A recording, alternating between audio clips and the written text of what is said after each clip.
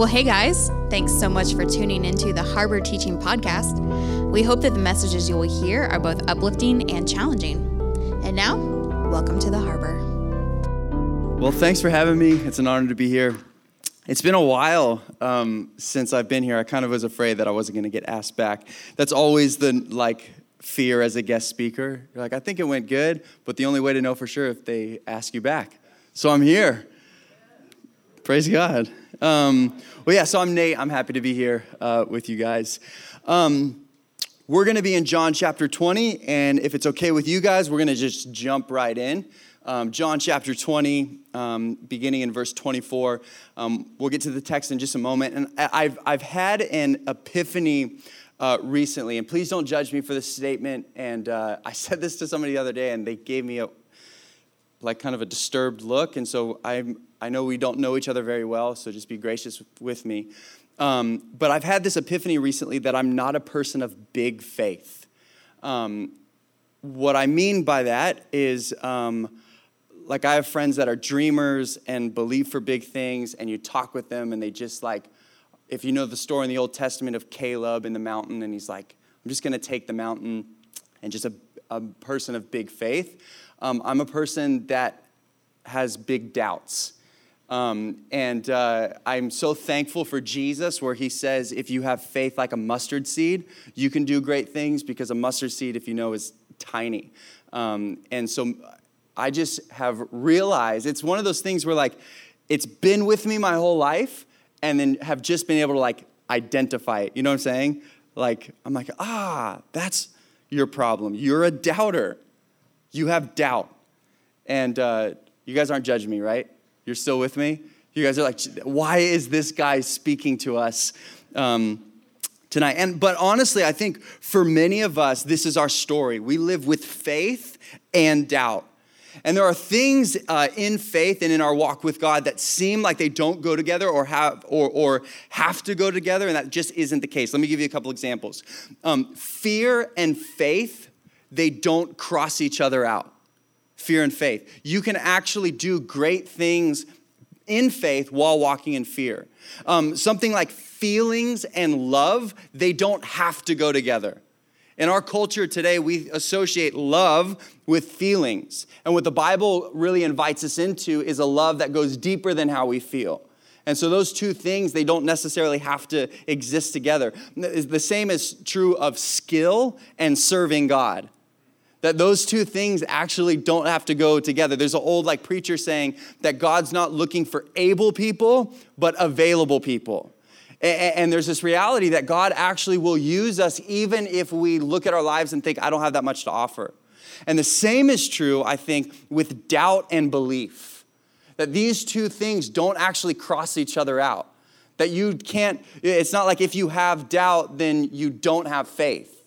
But these two things, and for many of us, we walk in faith and in doubt together. And so I want us to sort of talk about how to live with doubt and faith. All right? Does that sound good? How do we live with doubt and faith? This is the story of Thomas, who we call Doubting Thomas. So affectionately, I'm sure if the old church fathers knew of my life, they would call me Doubting Nate. But hey, here we are, Doubting Thomas. And we're going to learn from his doubting experience and how it leads to deeper faith. That's what we're going to talk about. His doubting experience and how it leads to deeper faith. I've titled this message, if you want to write this down, 8 Days of Doubt. 8 Days of Doubt. All right, John 20, verse 24. You guys with me? You're there? Is it going to be on the screen as well? Is it? Cool, awesome. You guys are amazing. Shout out tech team. All right, 20:24 says this. Now Thomas, one of the 12, called the twin, was not with them when Jesus came. So the other disciples told him, all right, pause, because we're in the middle of a story. Contextually, what's happening is Jesus was crucified, and then Jesus on Sunday rose from the dead. And now he has revealed himself to different people. He revealed himself first to a woman named Mary in the garden. She went back and told the apostles, and they were like, I don't believe you. And then Jesus showed up. And we're told that the doors were locked. They were afraid. And then Jesus showed up to them. So that has already happened. He's revealed himself to Mary. He's revealed himself to some of the disciples. But then it says Thomas wasn't there. So when Thomas showed up, they said this to him, "We've seen the Lord."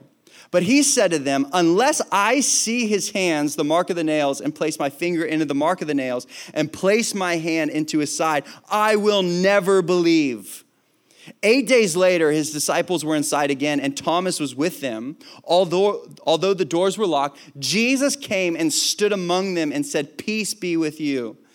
Then he said to Thomas, I love this, "Put your finger here and see my hands, and put out your hand and place it in my side. Do not disbelieve, but believe." And Thomas answered him, "My Lord and my God." Jesus said to him, "Have you believed because you've seen me? Blessed are those who have not seen me and yet have believed." So Thomas goes on a journey of belief to doubt, and what we would call, and we'll talk about this more in a minute, deconstruction, and then to faith again. So that's Thomas's journey. He goes from faith to doubt to deeper faith. And for most of the disciples, Jesus was only dead for 3 days. For Thomas, Jesus was dead for 3 days plus these other 8. Right, because he showed up late that Sunday. We don't know why he wasn't there. And in fact, the Bible doesn't even really condemn him from not being there. They're just like, Thomas wasn't there. We have no idea why he just didn't show up. He shows up late. Imagine the conversation, right? Like, "Oh, where were you, buddy? Jesus was here." Like, that is a good word for us why we don't miss church, right? Like, there we go. I'm just kidding. But anyways, so Thomas shows up, and they're like, "Dude, Jesus was here. Like, you just missed him." And then he says, he maybe shocked or maybe still hurt by what he's experienced or whatever the reason, he says, I don't believe that. And I'm not going to believe that unless, and he gives a condition for his faith. And often in life, we go through this journey. We go from faith to doubt, and hopefully with the goal for deeper faith. And what I want us to understand is that first, it's okay to have doubt. And maybe you grew up in such a way that like doubt is like we just sort of laugh at Thomas for being doubting Thomas, and doubt is just kind of like this ew word. We're faith people. We don't doubt. We believe big things. And let me just hopefully, like as a pastor, release you from that thought and say it is okay to doubt. It is okay to have doubt. But listen, in our doubt, we can encounter Jesus in a new way.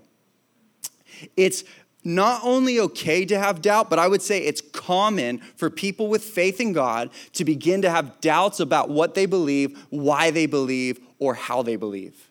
I think it is not only okay, but it's common for people that have faith to begin to doubt what they believe, why they believe, or how they believe it. I spoke a similar teaching on this text in our main service at our church for Good Friday. And I had a woman come up to me afterwards who was probably in her 70s. And she said that she was married for about 50 years. Her husband passed recently. And one of the things that she holds on to is the fact that she'd see him again. And she has faith because they were both followers of Jesus that she would see him again. And she said recently she was walking by. She has a photo of him on her nightstand. And she said she doesn't usually look at it because it's hard for her. But she said she looked at it and she thought like, man, I'm going to see you again. And then she said in that same moment she had this thought that said, if this is all true. And I hope this is all true. And she had this like real moment of doubt. And she came up to me after the teaching and just said, thank you for teaching about doubt because it's released me from the thought like you can have those moments of doubt. Like it is common for followers of Jesus to have doubt. But it's important that we recognize what it is so that we can move through it the way that God intends for us to move through it. Because we're living in the age of deconstruction. For you guys, for many of us, this is a theme or an idea that we hear all the time right now. Now, construction is building, right? Construction is to build something. Deconstruction is to undo it, right? It's to break something down. And I would say construction is much more difficult than deconstruction. Like we did a renovation at our church a couple years ago where we leveled 2 buildings and then built a new sanctuary in the middle of it. And I got the phone call, I got the phone call for demo day. I showed up and I threw a baseball through a window. It was awesome. My cousin, he put a helmet on, and he had a Razor scooter, and he rammed the Razor scooter into one of the walls like the Kool-Aid Man. We were deconstructing what was built. I did not get the phone call for construction day. They left me out of that call. I offered my services. They weren't interested because deconstruction is easier than construction. Now, this happens for us, and it's caused by viewed problems or flaws, and the solution is to break it all down. And this is the age that we're living in, from family to gender to politics to the church and even our own personal faith. We're breaking it down. We're tearing it apart. But there's a way for us to have doubt and not deconstruct and actually arrive at deeper faith. That's what I want us to get to, because I want us to all recognize that we go through seasons, and I don't think it's just one moment. Like you don't just have one moment where you doubt and then you move on and I don't doubt anymore. But this is something we all walk through as we have faith in God. And so how can we not only do it once, but learn the practice and the rhythm of going through doubt into deeper faith? So that's what we're going to break down for us tonight. Sound good? All right. Number 1, we're going to talk about this. What causes doubt? What causes doubt? Now, there are a lot of things that can cause doubt. For Thomas, it was both his bad circumstance and his disappointment that caused doubt, right? His bad circumstance was I thought Jesus was going to set up a kingdom. Like, I believed that this Jesus was Messiah, and he was actually going to set up a kingdom here and now. And not only was he going to set up a kingdom here and now, but I was going to participate in that kingdom here and now. And so now, not only is Jesus not setting up a kingdom, but he was just murdered, and all of his followers are now spreading and hiding because we thought we were going to be this new empire. And now we're hiding in a room with the doors locked because we're afraid of Rome. So bad circumstance, right? Again, I thought it was going to go like this, and now it's not, and I'm hiding. But also because of disappointment. He had his hope, his expectation in Jesus. He was the guy. He had done all of these miracles. We had heard all these messages. We'd walked with him for 3.5 years as he did all of these godly things. And now he's gone, and I'm disappointed. And so for Thomas, his doubt was caused by his circumstance and his disappointment. He believed God to be some way and do something in his mind. It didn't happen, and now he's in a bad situation. And for us, it can be many of the same things. I'm going to give us 4 causes, I think, of doubt. Number 1 is difficulty or bad circumstances. Difficulty is something that causes doubt in our relationship with God. Or maybe not even in our relationship with God, but it causes doubt as to why we should have a relationship with God. Bad circumstances. Often when we go through bad things, because it's not an if, it's a when we go through bad things or hard things, we think a couple of thoughts. Either God doesn't care about me, or God can't help me. Because there's like this kind of interesting parallel that happens when we go through bad things, because we think, okay, if God cared about me, he would help me. I wouldn't be walking through this. I wouldn't have lost that relationship, or I wouldn't have had to walk through this trial, or I wouldn't have been experiencing this pain or this whatever it is. And so we think God must not care about me, because if he cared about me, he'd intervene. Or we think, okay, maybe he does care about me, but maybe he can't help me, because if he could help me, he would help me. And because I'm walking through this must mean God can't help me. You see what I'm saying? Either God doesn't care or God can't help. And this is usually sort of the where we arrive at when we're going through bad times. And because of that, it causes us to doubt who God is and what he can do. Right? God, I thought you were a God of love, and I thought you were a God of compassion, and I thought you were a God that cared about me. Or, God, I thought you were a God of power, and we sing songs like, nothing's impossible for you, and you never lose, and we read stories in the Bible of you doing all of these amazing things, and yet here I am in my difficulty, and I don't feel like you see me, or you care about me, or you're there for me. And so we doubt. God, I thought you were like this, but now my experience makes you look like this, and so what are you actually like? Bad circumstance causes doubt. Another thing that causes doubt is what I would call doctrine or misunderstanding God. Sometimes the things that can cause doubt in God is actually what we find in the Bible. Maybe it's weird Bible stories, and there's lots of those. There's lots of, if you've read the Bible, you would know that there are a lot of weird Bible stories that you're just like, I don't know. I do a discipleship group on Tuesday afternoon, and one of the questions I've been asking them is what are things you don't like about the Bible? Let's just talk, because those are a lot of the things that drive wedges, especially in young people, about God, is they don't get it, and so they have thoughts about God.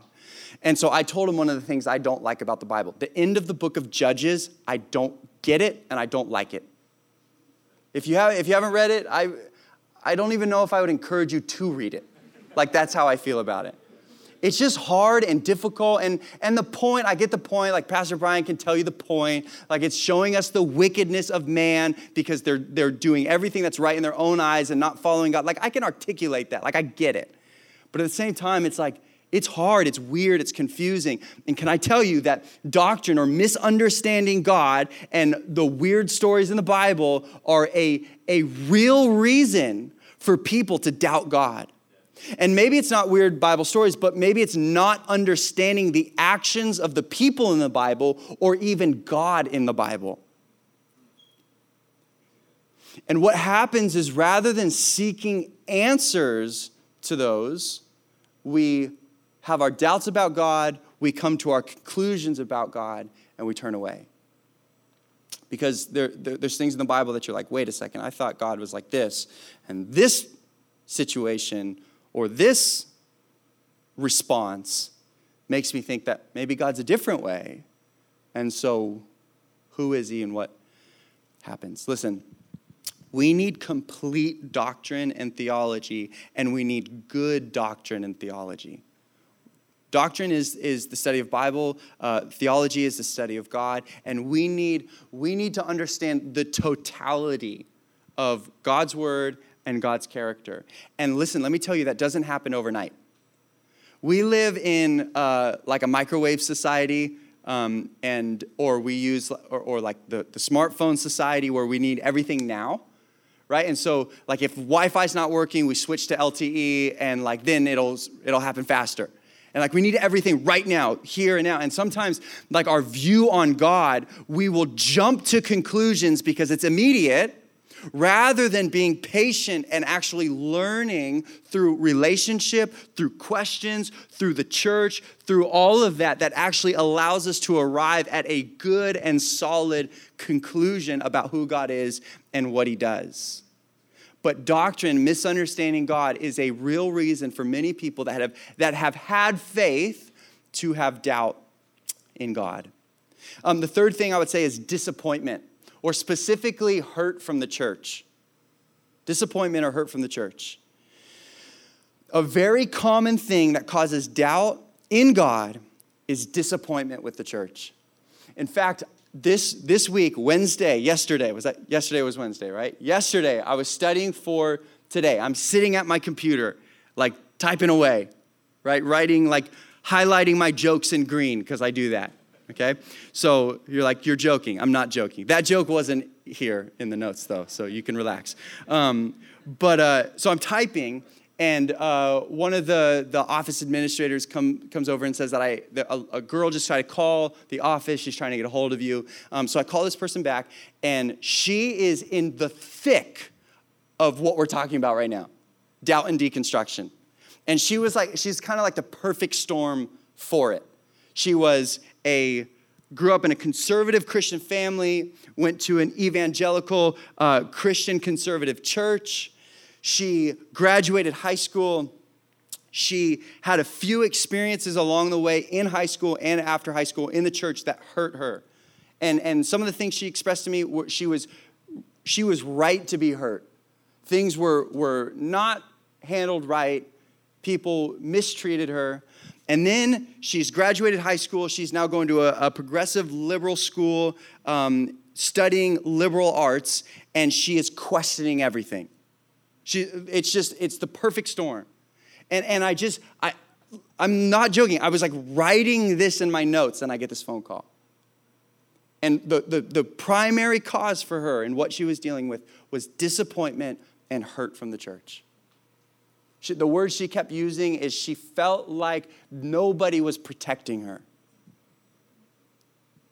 Let me tell you, that is a real reason, whether it's because of people in the church or leadership failure in the church, or even a church lacking empathy or action on situations.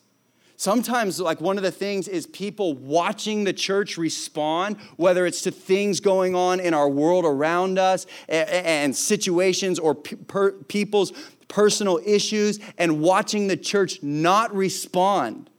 And you think, like, wait a second, isn't the church supposed to be doing something? And it's hurt by the church, the people of God, that can actually cause disappointment and frustration for us. What I encouraged her with, and what I want to encourage us with when it comes to that type of situation, is we need to look at it from the top down, not the bottom up. And what I mean by that is it's easy for us to look at God through the lens of our hurt and through the lens of the church, rather than looking at the church and our hurt through the lens of God. Does that make sense?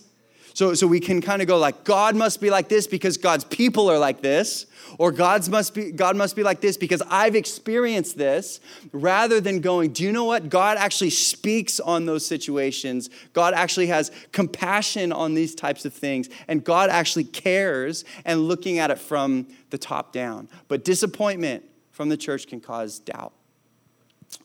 All right, fourth thing. Is this helping? Is this making sense? All right. The fourth thing is disconnection. What I mean by that is really not going to church. This is probably the primary cause of doubt for young people. They get out of fellowship, they get into a college classroom or around a group of friends, and they either think that they don't need God, they've evolved past God, or they don't think about God at all. That is just like, to kind of like hopefully just speak to it and like let the air out of it a little bit. Like, the reality is people have doubts in God when they stop thinking or caring or being in relationship with God. It's this group of friends, or this professor really had a lot of interesting things to say, or I'm just busy and I'm working, or I'm going to school and I'm walking through this, and I'm just not really thinking about God. And then when stuff happens in our life, or people ask questions, or we see things, then we have doubts in God because we're disconnected from God.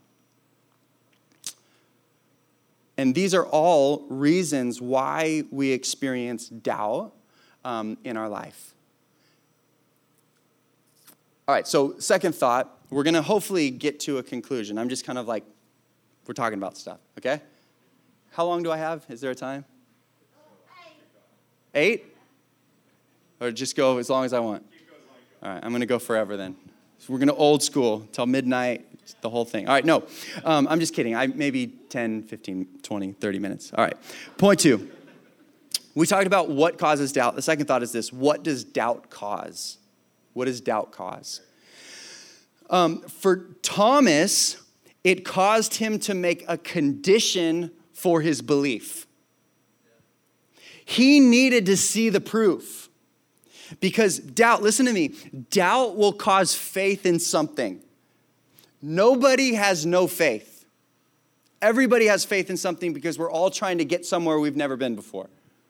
Right, so we all have faith in something, whether it's faith in this degree that will get me that good job.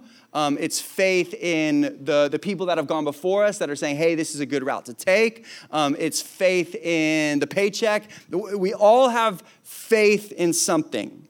And doubt in God will cause you to place faith in something else.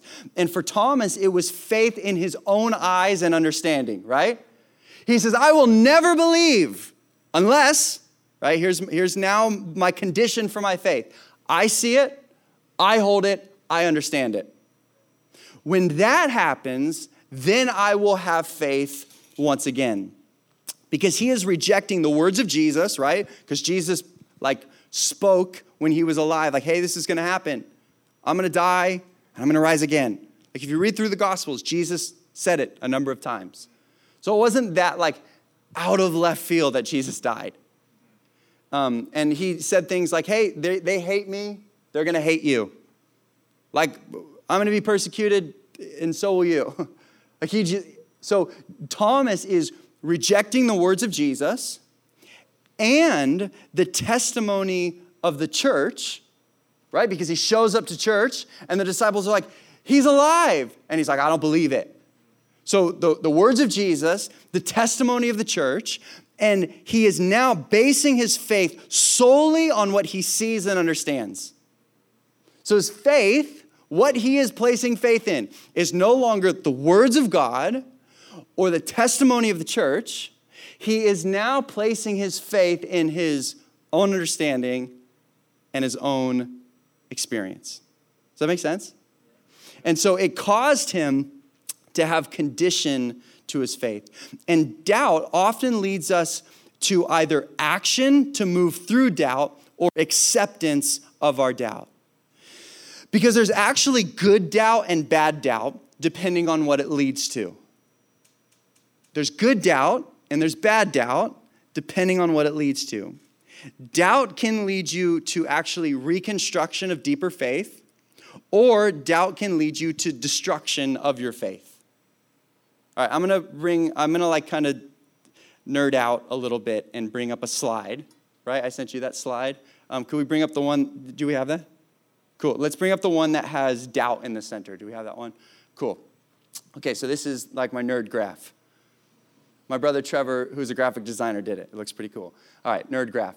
So construction is what we would call as-is beliefs. And what I mean by that is for many of us, we were handed a belief.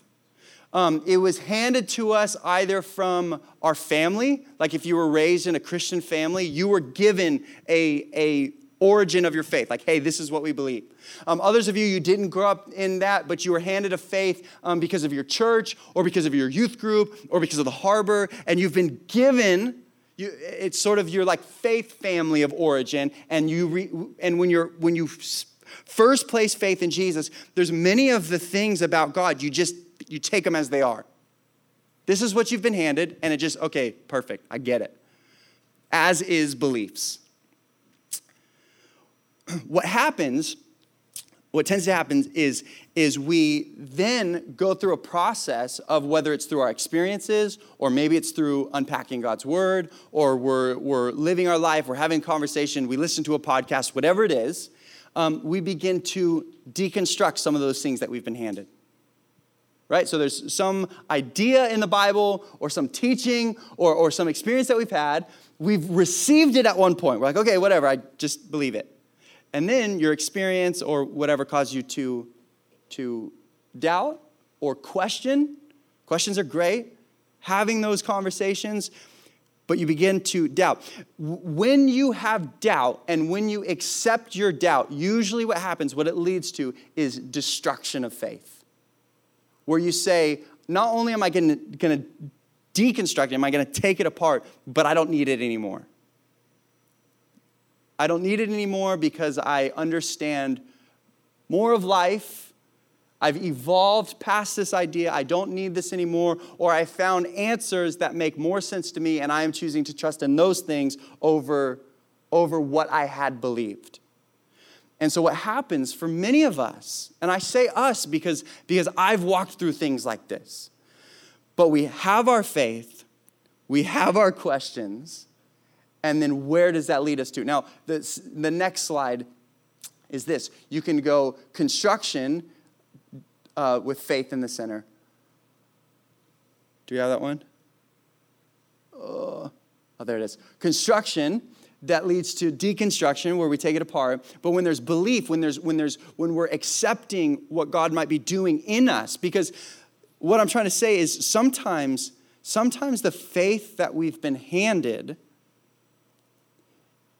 is imperfect. What I mean by that, I'm not talking about, okay, don't lose me, all right? Brian, stay with me, okay? So I think, I'm not going to lie to you. Last time I came here, I taught on the book of Genesis. Do you remember that? And I felt like I word vomited. Like I had so many thoughts swirling in my mind. And I feel the same way tonight. Like I feel like, sorry guys, just like, bleh. Hopefully it makes sense. See you later. So I apologize if that's the case.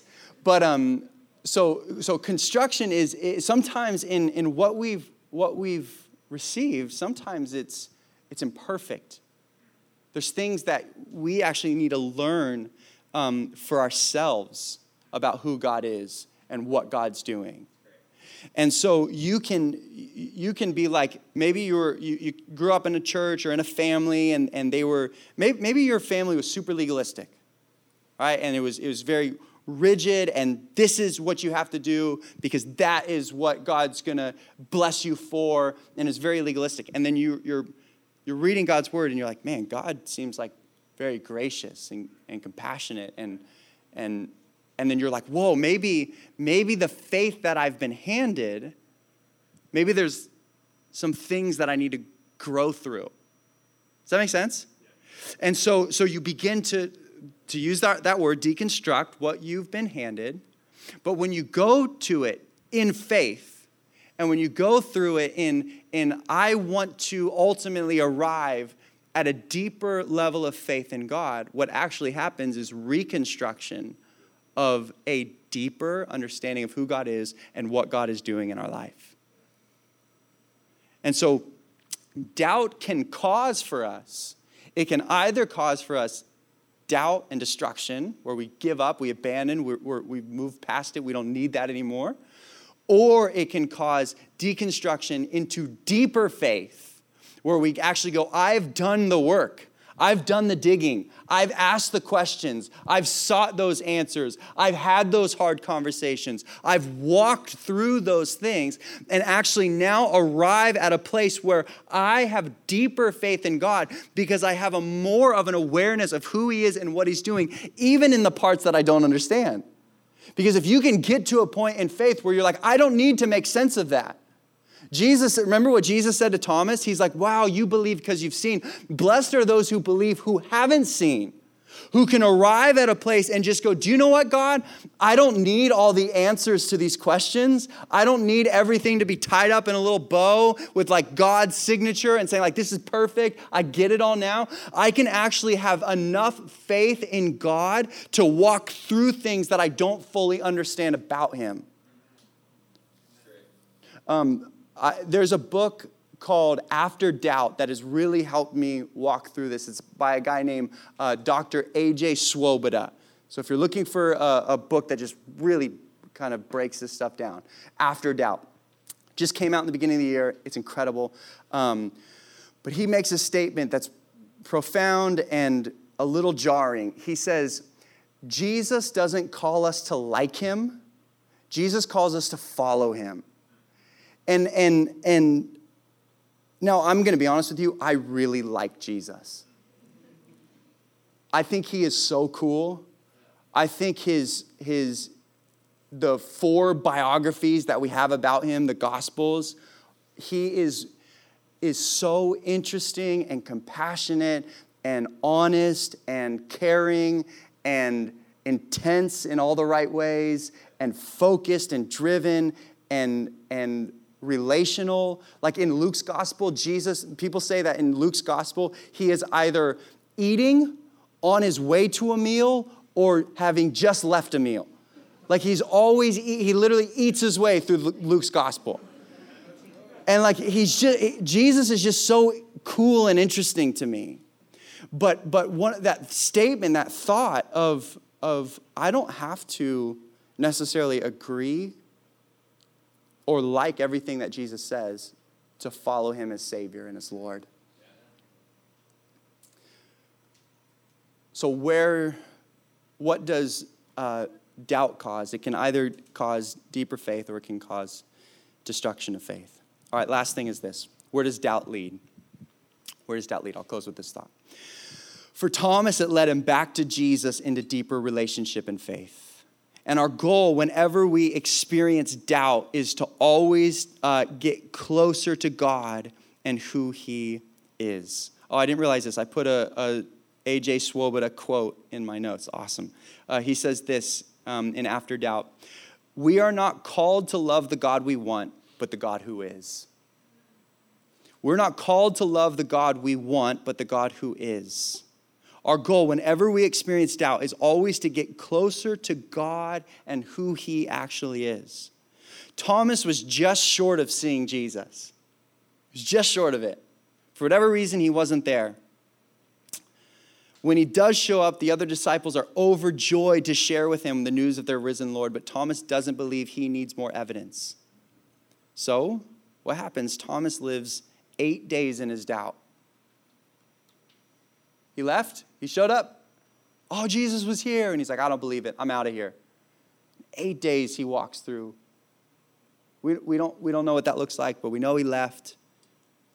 He's probably stewing, questioning, contemplating, blaming. Usually when it comes to doubt, the longer we're in it, the more we descend into doubt, skepticism, and cynicism. Right? The longer we stew in our doubt. So Thomas lives 8 days of this. But then 8 days later, he encounters Jesus. Notice exactly what he says. Jesus says, peace to you. And then he said, this is 26 and 27. Then he said to Thomas, reach your finger here. Look at my hands. Reach your hand here and put it into my side. Do not be unbelieving, but believing. This is exactly what Thomas stated 8 days earlier. Right? Thomas is like, I'm not going to believe unless I place my hand in the holes where the nails were and I feel the wound on his side, then I'll believe. And Jesus, probably not sarcastic or rude or like, oh, you said, probably with grace and love and a desire for Thomas to have faith again. He says, okay, here you go. Reach your finger. Look, here it is. This is what you asked for. Because Jesus cares about our doubts. There's no shame or judgment for a follower of Jesus walking through doubt. We all walk through doubt. But notice a couple of important things for Thomas and Thomas' doubt that will help us walk through this doubt. One, he gave a realistic proof for his doubt. A realistic proof. What I mean by that is he wanted to see the resurrected Lord, which is not absurd given the fact that his friends just said, we saw the resurrected Lord, right? For Thomas to go like, I want to see him, that's not crazy. That's like pretty normal. Hey, we just saw him. I want to see him. That was basically his reaction. We often, with doubt, give God or others unrealistic ways that we would believe again. God, if you paint the sky red, I'll believe you.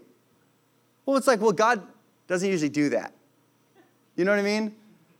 God's not like, okay, fine. He like hits the paint bucket brush, picks red. He was like, click. Okay, there you go. Do you believe me now? No, Thomas gave a realistic proof for his doubt. He said, I want to see the resurrected Lord. And so I think one, for us to walk through doubt, we have to give realistic proof for it. Secondly, he came back to church. Right? His doubt led him back to the people of God. It says that 8 days later, They were in the house again, and Thomas was with them. That is, honestly, to me, that's pretty profound. Because especially in like our cancel culture and write people off and just be done with people, like for Thomas to just go like, I don't believe you guys, I'm going to leave for a week. And then he like, hey guys, I'm back. He shows back up. He stays. Doubts do us damage when we abandon the people of God. And all of this, his experience made way for deeper faith. Thomas moves out of doubt and into deeper faith. Worship team, you guys can come up here. Once he has that revelation, Thomas makes this statement when he sees Jesus. He says, my Lord and my God. Right? Now, this is a profound statement of who Thomas now knows Jesus to be. He recognizes him both as Lord and as God. This is actually a really important scripture for us today. This is a verse that apologists use for the validity of Christ's deity. What I mean by that is this is a verse that stamps for us that Jesus was not just like a good guy or a prophet, but he was actually God himself, because both the apostles and the New Testament writers and the early church recognized Jesus as God. And this is one of the clearest statements in the New Testament of one of the original followers of Jesus to make that claim, my Lord and my God. So it wasn't like, you know how telephone, like over time, things like change and distort? And it's not like over time people were like, actually, you know, Jesus wasn't just this good dude. He actually was God. Let's tell people that. All the way back from the beginning, Thomas goes, Jesus, you are my Lord and my God. And notice Jesus doesn't rebuke him. Jesus says, no, that's only for God the Father. Jesus, he accepts that as worship. And Thomas makes that declaration. He moves from doubt and unbelief to deeper faith and one of the most profound declarations of who Jesus is. For many of us, we must learn to walk in faith and doubt. Doubt isn't an excuse to give up, but an opportunity to encounter the Lord in a new way. Maybe you're walking through that tonight. Maybe you've been hurt by the church. Maybe you're going through a difficult circumstance. Maybe you've been out of fellowship. Maybe there's just disappointment or whatever it is in your life that has caused you to doubt who God is. Can I encourage you to, one, not give up, ask hard questions, but keep showing up. And trust that maybe some of the questions that we have are actually going to take a lifetime to answer. That you can't Google it, and it can't be the first recommended answer. You know what I'm saying? Like sometimes I'm guilty of like whatever I read or learn first, that's what I believe. And I'll argue with people, like, then they're like, no, Nate, that's old. They like, Mythbusters prove that that's not true. Like you need to move, but I heard it first. Like that's what you know what I'm saying? And so sometimes we Google our answers or we ask a friend and they're kind of confused and then we get this weird answer and it causes like, and then that's what we believe and we're like just confused now. Some of these things we have to walk through for a long time, ask questions and see what God wants to reveal to us. So you can have faith and doubt, but our goal is to move from doubt into deeper faith. Amen? Father, we thank you so much for your grace. We thank you for your love. Lord, we thank you for your long suffering and your patience with us. Lord, we thank you that you don't give up on us. You're not ashamed of us, and you're not frustrated when we sort of get sidetracked and we stop having faith in you and start doubting or having faith in other things. And God, you don't give up on us, but God, you call us, you invite us back into deeper relationship with you. And so, Lord, I pray that you would help us to choose you. Help us to choose to trust in you, in your word, the testimony of the church, Lord, the things that we've experienced as to who you actually are. Over, Lord, maybe what we are learning or experiencing or walking through or our disappointment. God, we pray that we would, Lord, learn to trust in you more. So, God, give us grace as we walk through this. Give us grace for one another. And help us to choose you each day. Lord, your word tells us to deny ourselves, pick up our cross and follow after you. And Lord, for some of us, we need to deny our our understanding in the sense of making sense of everything. We have to say, I am choosing to follow you. We love you. It's in Jesus' name. Amen. Thanks so much for spending time with us. If you'd like to know more about the Harbor, please follow us on Instagram at WeAreTheHarbor. Also, if you need prayer, feel free to send us a DM. Otherwise, tune in next time.